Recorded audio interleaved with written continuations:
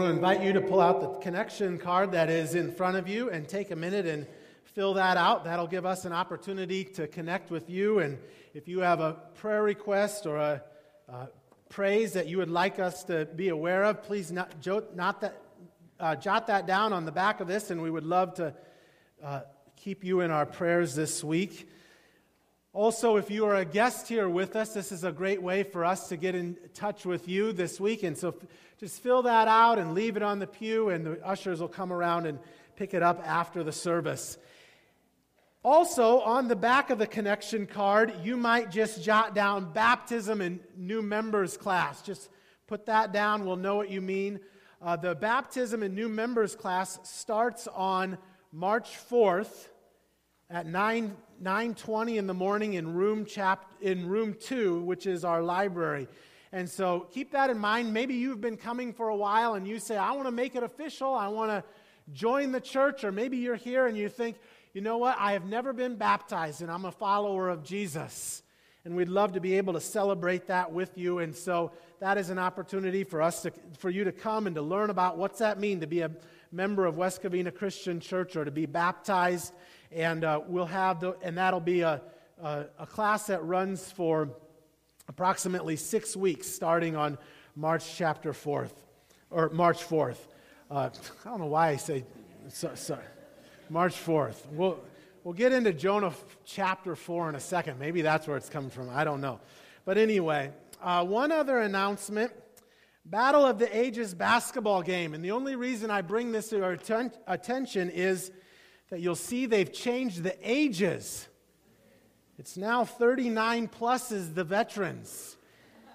And the reason they've changed the ages is to help the young guys out. You see, where is Coyote here? I'm only giving this announcement for the Coyote's sake because Coyote takes this very seriously. I love to give him a hard time. The old guys are up 2-1. So this is game number 4, and we'll see.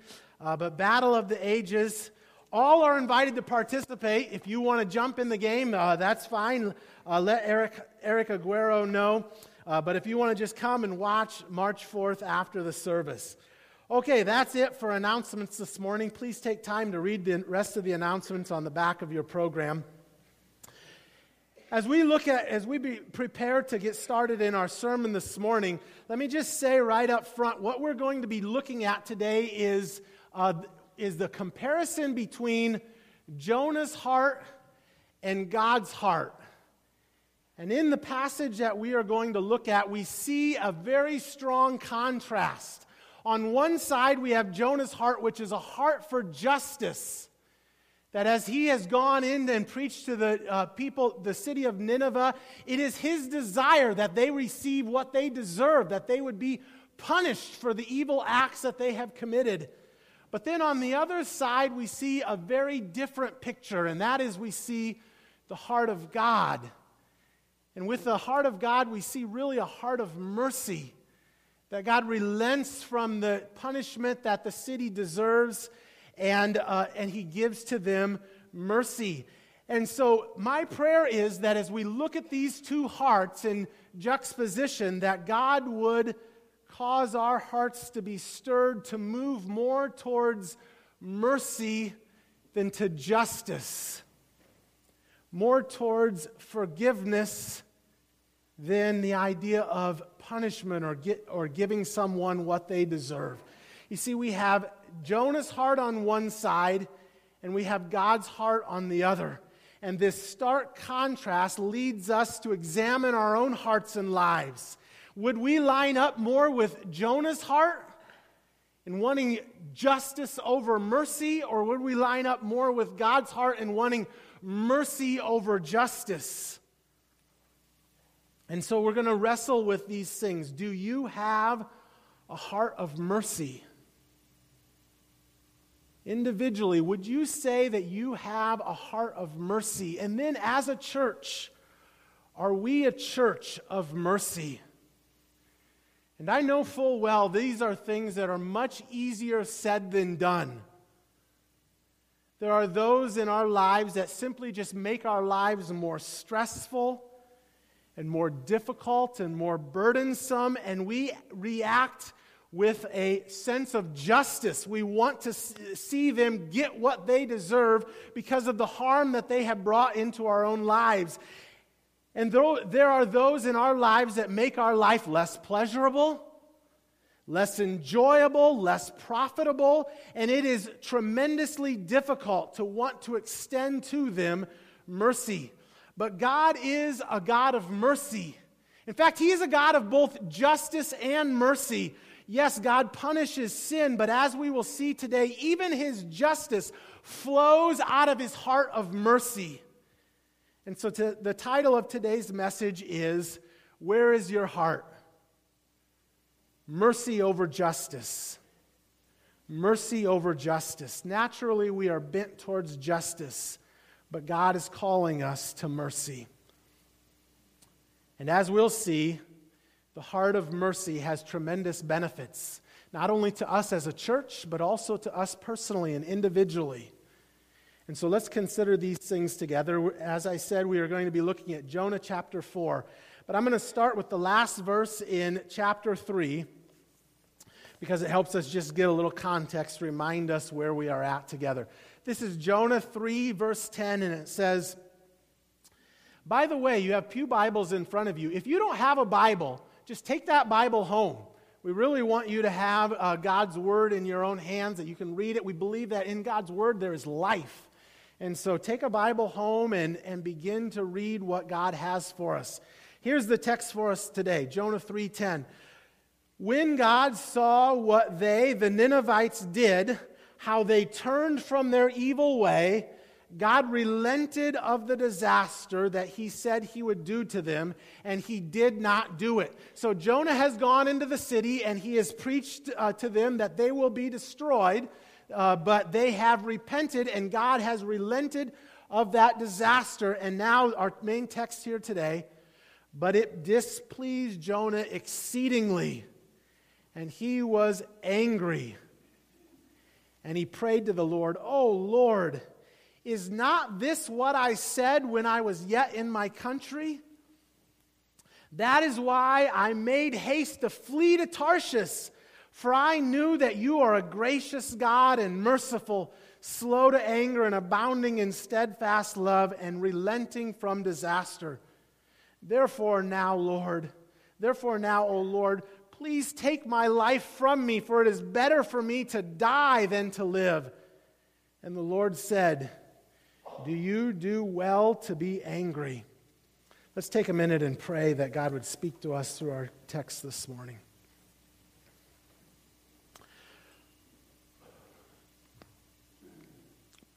Father God, now we just pause and ask for your help. We pray that you would help us to take from this passage what you would have for us today. We pray that you would speak to us, God, I pray that you would even just calm my heart, and may these words come from you, and may your will be done. In Jesus' name, amen. What jumps out at us in the first reading of this passage is that Jonah has no desire for mercy. Like, that is as plain as day. And we've assumed it from the beginning, but now Jonah says it explicitly. The very reason I fled to Tarshish was because I didn't even want to give the Ninevites a chance to repent. Look at what he says here in verse 2. Is not this what I said when I was yet in my country? That is why I made haste to flee to Tarshish, for I knew that you would be relenting from disaster. Jonah did not want the Ninevites to receive any mercy. Jonah's heart was justice over mercy all the way. And in Jonah's mind, his desire was for the Ninevites to be destroyed, and that was justified. They deserved punishment, not mercy. I'd like to give us 3 points about Jonah's resentment of God's mercy, and I personalize these because I think they apply to us. The first is that our anger towards God may be justified. Our anger towards God may be justified. I look at Jonah's complaint here, and I can understand where he's coming from. I mean, he looks at the Ninevites and he remembers the things that they have done to his own people, Israel, how the Assyrians have come in and attacked the Israelites and then assaulted the women and beaten the POWs, and how they have terrorized his people. And as he thinks about all of these, he can say honestly in his heart that my hatred towards them is justified, that they deserve God's punishment. And we might be able to say similar things about those in our lives as well, that they don't deserve mercy, that they really deserve justice. I mean, the first example that comes to mind are those that we saw that were unfairly attacked and killed this week in Florida. I mean, our hearts ought to break, and we ought to want justice towards that man that did that evil. Every night when we turn on the daily news, or when you get online and you look at what's happened, there are quote-unquote enemies all around us. Criminals and terrorists. Maybe we even have politicians, and all of these things, they work up within us. Can't justice be done? And then it's not just those that are far out, but also those that are in our everyday lives. An enemy is a strong word, but that is a biblical word. And maybe there are those in our lives that we would even consider enemies, so to speak. Those that we would rather have justice and give justice to than mercy. It could even be members of our own family, immediate or extended family. And we think, man, they have brought difficulty in my own life, and I would love for them to just get a little bit of God's justice. Or maybe it's a person at work, maybe even your boss, and unnecessary stress, may they get God's justice, a little taste of their own medicine. Or maybe it's a coworker that has unfairly criticized you or is difficult to work with. And it's hard for you to even be nice to that person. And I think of bullies at school, or something or someone that said something at one point, and you were maybe once friends with them, but now you are at odds with them. And I give all of these examples to just help us to understand that we may very well in our hearts say, you know what, God's punishment towards them would be justified, and that anger rises up within us. And Jonah's anger was not only towards the Ninevites, but it was actually towards God himself. Because when he looked at God, he said, God, you are not only not doing what I want you to do, but you are doing evil.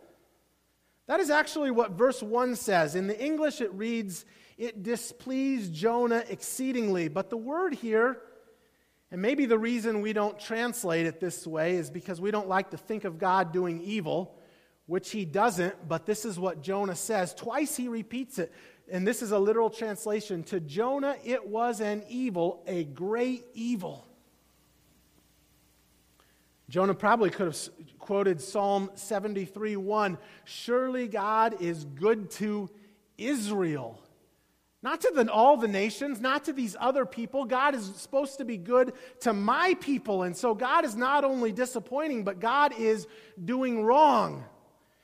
And so we might be able to step back and say, come on, Jonah. Now, you're taking this a little too far, that God is doing evil.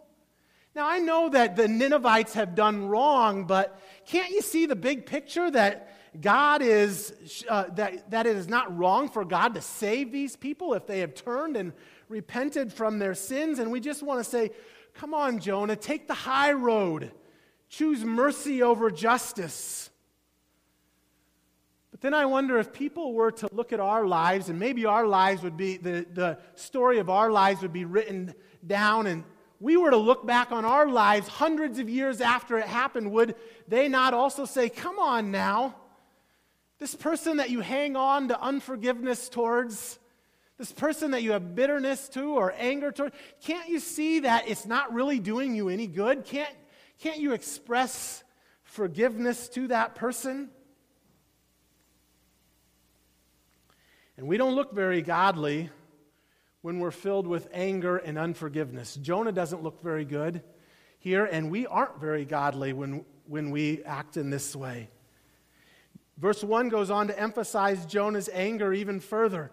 The English translation says he was angry, but that doesn't really get at the emotionally charged words that are used here in the Hebrew.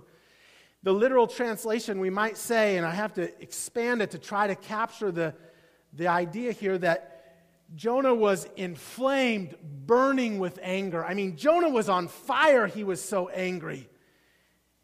And the reason was because he knew that God was going to be compassionate to this city. And he had the heart of justice. But he knew that God's heart was towards mercy. This is what Jonah knew in his heart of hearts.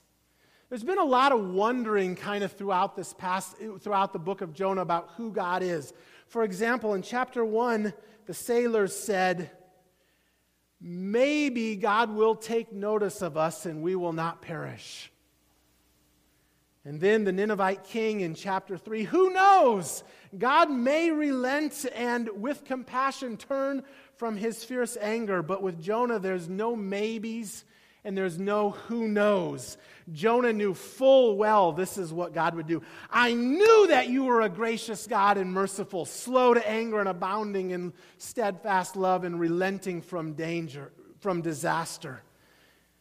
Jonah knew full well this was the character of God. In fact, these words were the most commonly used words to describe who God is. 13 times are these exact words used in the Old Testament. That God is a God who is a gracious God and merciful, slow to anger and abounding in steadfast love. The first time they were used came from the lips of God himself. Moses had come down from Mount Sinai with the first copy of the Ten Commandments, remember this? And he saw that the people had built a golden calf, and he throws them down in anger, and then he has this heart-to-heart talk with God, and they're having it out. And Moses says, I'm not going to do it anymore unless you show me your glory. And God says, I can't show you my full glory. I can't, or you'll die. And so what he says is, I'm going to hide you behind the rock, in the cleft of the rock, and I'll cause my goodness to pass behind you. And as I do, I'll proclaim my name. And this is what he proclaims. I am the gracious God and merciful, slow to anger and abounding in love. It's there with Moses. Again, here it's with Jonah. It's all over the Bible because this is who God is. And I just want to let you know this is still who God is. The God that you have come to worship this morning and the God that you have come to hear from this morning is a God of grace. And he's a God of mercy, slow to anger, and he's abounding in love. This is God's heart. There is always mercy, and that ought to fill our souls with tremendous amount of joy and satisfaction. The second point I want to give this morning is that God's mercy is greater than his justice. God's mercy is greater than his justice. You see, I think really that statement right there is sometimes why we don't understand what is going on all around us in our world. Because our minds are geared towards justice. I mean, that's the natural bent that we have. And we can't understand why certain things happen. Why would a Christian ever get cancer? Or why would godly parents ever have a wayward child? Or why would an innocent kid get bullied at school and we just want to cry out to God and we want to just wonder, God, what is it that we are doing here? And our sense of justice is good. In fact, that mirrors God's heart for the world as well, and it drives us to try to remedy these things. And we pray, and God oftentimes heals, and he intervenes, and he reconciles. But sometimes we just want to say, God, why didn't you stop it before it started? Why didn't you get that killer out of Florida before he went into the school? Why do all of these things happen? And all I can say is we don't know for sure. But we have to trust that God has a purpose and a plan in all of these things. and that somehow, in some way, God's mercy is going forth with power. That in some way, His mercy is greater than His justice. God says in Isaiah chapter 55, "For my thoughts are not your thoughts, neither are your ways my ways, declares the Lord. As the heavens are higher than the earth, so my ways are higher than your ways, and my thoughts than your thoughts. As the rain and the snow come down from heaven and do not return to it without watering the earth and making it bud and flourish, so it yields seed for the sower and bread for the eater, so my word goes out from my mouth. It will not return to me empty, but it will accomplish what I desire and achieve the purpose for which I sent it." You see, God's ways and God's purposes go forth, and we might not understand them. And they are higher than what we can understand, but there is a purpose in everything that He does. And I just think that His purpose is ultimately motivated by His mercy. That His mercy is somewhere in there, that God is working out all of these things for the greater good, so that somehow we might come to know Him and experience who He really is. And this is who God is. He is a gracious God and a merciful God. He is abounding in steadfast love. What we have here in this chapter of Jonah is really the high point of the whole book. Now, we've been going through this book, and as we've said, there's been bits and pieces here pointing to who God is, but now Jonah gets to the heart of the matter, and we really see as plain as day who Jonah is and who God is. We've gotten to the heart of the matter, and at this point, and in fact, this is the only point in the whole book where we actually have dialogue between God and Jonah. God has spoken to Jonah, go to Nineveh and preach the gospel, but Jonah doesn't answer back. And Jonah has talked to God. He prays in the belly of the great fish, but God is silent. And over again, we have this one person talk. And now here in chapter 4, we've reached the high point. Because now finally we have two-way conversation, and that is really what prayer is. Jonah is getting real with God, and he says, "God, this is how I really feel." And it is in this honest, authentic prayer that we are able to see what is in Jonah's heart, and we are able to see what is in God's heart. And that, to me, is encouraging, because I think that is what leads us forward as Christians as well. That God is calling us to be honest and authentic with God Himself. And sometimes that may mean, just like Jonah did, that you yell and scream at God. And you just have it all out. But it is in that heartfelt, authentic prayer that if your heart remains open to God, then you actually might get a glimpse of what is in your own heart. And you might get a glimpse of who God is, and it is life-transforming. And as Jonah cries out to God, we see here that God is a God of mercy. It is mercy over justice.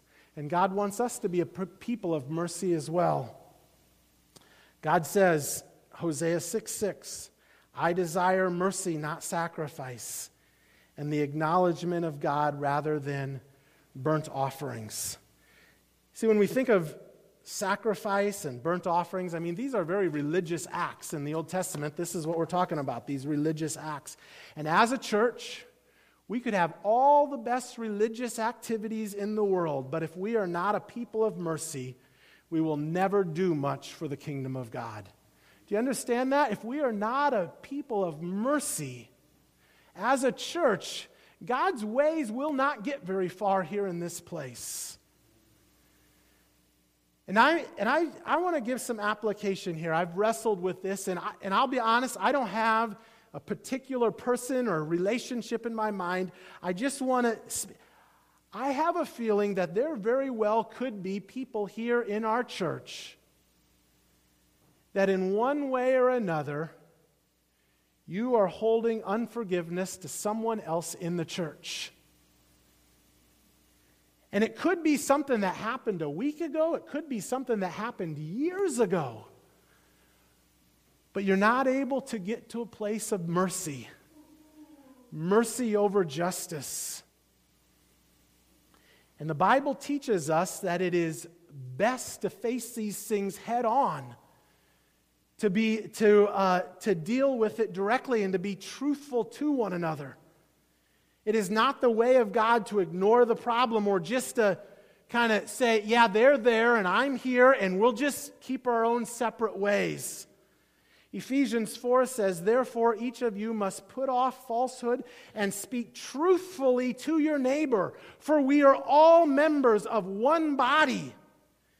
In your anger, and we're talking about anger here this morning, in your anger do not sin. Do not let the sun go down while you are still angry. So in other words, deal with it, and then get the last phrase here. And do not give the devil a foothold. You see, if we let unforgiveness just kind of fester in our hearts and in our church, Satan will get a foothold here, and we will not experience all that God has for us. Now, I don't know who I'm talking to, but I just want to encourage you that if you have unforgiveness towards someone, go and talk to that person. In fact, Pastor Steve and I would be more than willing to sit down with you and that individual and just to help along that conversation. Now, there are some things that are said that we know they were done innocently and we can just let go. I'm talking about things that are hurting our relationship with our brothers and sisters. Jesus taught us, should you not have mercy on your fellow servant just as I had on you?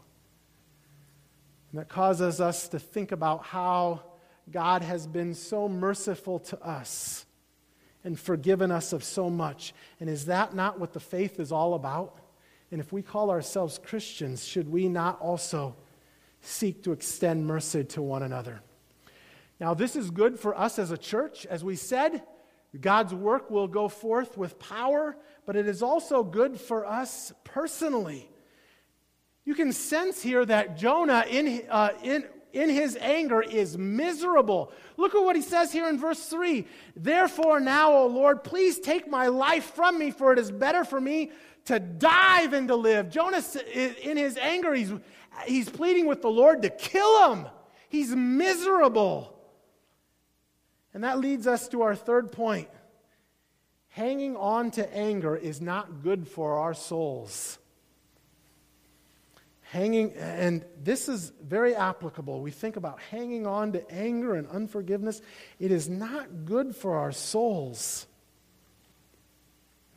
Jonah declares how he wants to die and how miserable he is, and then God, and I look at this question from God that this is spoken with such tender kindness. I think this is meant to be, God to Jonah, a very gentle question. Jonah, do you do well to be angry? In other words, look at your life, Jonah. Is this anger really satisfying you?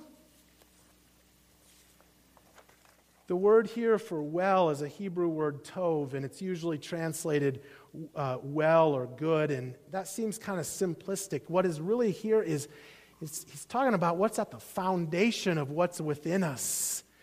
God asked Jonah to look inwardly, and he says, is it really doing your soul, your heart any good? Because life with God is meant to be lived out of a wellspring of soul satisfaction. So that when we are able to let go of anger and let go of bitterness and resentment and unforgiveness, our souls do well. We are able to experience the deep satisfaction of rest in Christ. And so I encourage you to lay aside your burdens.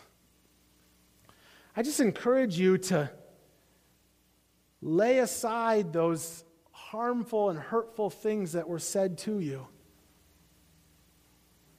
And to lay aside the weight of worrying about what others think of you. and to be able to experience the true and deep peace and joy that comes from knowing that God is in our lives and He cares for us. And so God asked Jonah, do you do well to be in anger? And we can turn the question around and look at it from another angle. Is it not good for your soul to forgive? Is it not good for your soul to love and to be merciful? Now, before we close, I want to share a story with you that happened in my life several years ago. It's a lot easier to talk about these things when they're like a long time past, because maybe I've grown a little bit, who knows. But in one of my previous churches, I was a pastor of this church, and there was a woman in the church who's she acted like it was her job to make my life very difficult. In fact, I think she thought of this as her ministry, and she was very good at ministry. I mean, every week it seemed like it was something new. I mean, she if you were to ask me, who is it, Corey, that you have a hard time being merciful to, it wouldn't have taken me half a second, and this person's face would have come to my mind. And I'll tell you, I would get up to preach some Sundays, and this is not an exaggeration. Ask Chelsea, this is not an exaggeration. It might sound like I would announce the topic of the sermon. I haven't even started preaching yet. I just announced the topic, and she rolls her eyes, and she's literally like turning around, looking around for people that she's going to recruit to complain about my message as soon as the service is over. And I got to church one week, and she's there, and before the church even starts, and I forget what was said or what was done, but I snapped. I lost it. And I said something I shouldn't have had, and I wanted to let her have it. And then the church service starts. And so I make my way to the front pew, and I sit down, and the worship music starts, and you can imagine what's going on in my heart. I can't even sing. I start to get guilt. Now, I could have justified it. I could have said, yeah, she deserved what I said to her. That's what she deserves. She should have never said that to me in the first place. I had a heart of justice over mercy, but as I'm sitting there I'm thinking, this is not the heart that God wants me to have. God longs for me to have a heart of mercy. And so I sat through one song after another, and then I decided, I made my way to the stage, and I interrupted the worship team. I said, I got to say something, and I stood up there, and because some others had heard me say it, I apologized to this woman in front of the whole church. And then I sat down, we sang our last song, and I got up to preach. And as soon as I got done preaching, a young man came, and he whispered in my ear, he says, I have something to say. So we get up and interrupt the worship team again. No, I'm just kidding. We didn't do that. We waited till the song was over, and then he gets up, and he says, I have never been in a church in which the pastor would say something like that, and if this is that kind of church, then I want to be a part of that church. And it dawned on me in that moment right there that a church of mercy over justice is the type of church that God wants us to have. And that's not just true for a previous church, that's true for our church as well, that God wants us to be a church of mercy over justice, that we would seek to be very merciful to one another. And it's not just good for our church, it's good for our own souls as well. And so I'd ask you this morning, and here's application, and take these questions seriously. What is God calling you to do this morning? And without dismissing it too quickly, is there someone that you need to talk to? Examine your heart and your life, and is there someone that God is leading you to talk to? Now, I realize that may be a very, very difficult thing to do. It is. But we can't do it in our own strength. And that's why we need God's help, and we need to pray. When Jesus was talking in the Sermon on the Mount about loving our enemies, he said, love your enemies and pray for those who persecute you. So it starts with prayer. God, give me the strength to do what I can't do on my own. And then we pray for that person. Praying for that person is different than praying against that person. You know what a prayer against someone is. God, strike them down. But a prayer for someone is, God, bless them. God, work in their hearts. And it's very hard to hate someone when we have sincerely prayed for them for a long time.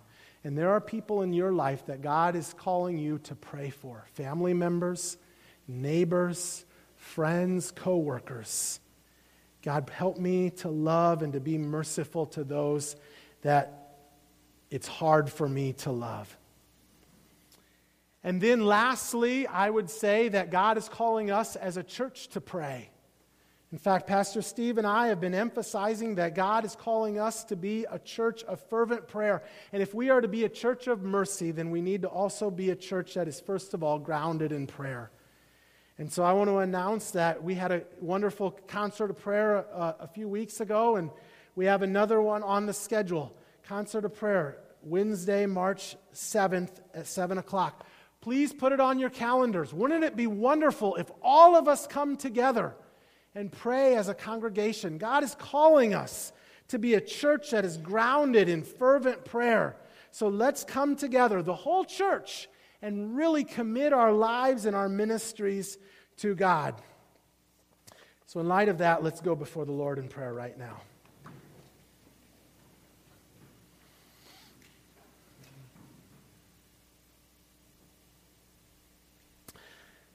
Father God, I just pray, we thank God. First of all, I just want to thank you that you are a God of mercy. Every one of us here, without exception, and put my name at the top of the list, deserves your wrath and your justice because we have sinned against you. But God, you are a God who is slow to anger and abounding in steadfast love.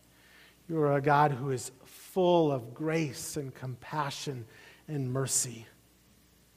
And God, right now, I lift each person here up to you, and I lift our church up to you, and pray that you would help us to be people of mercy.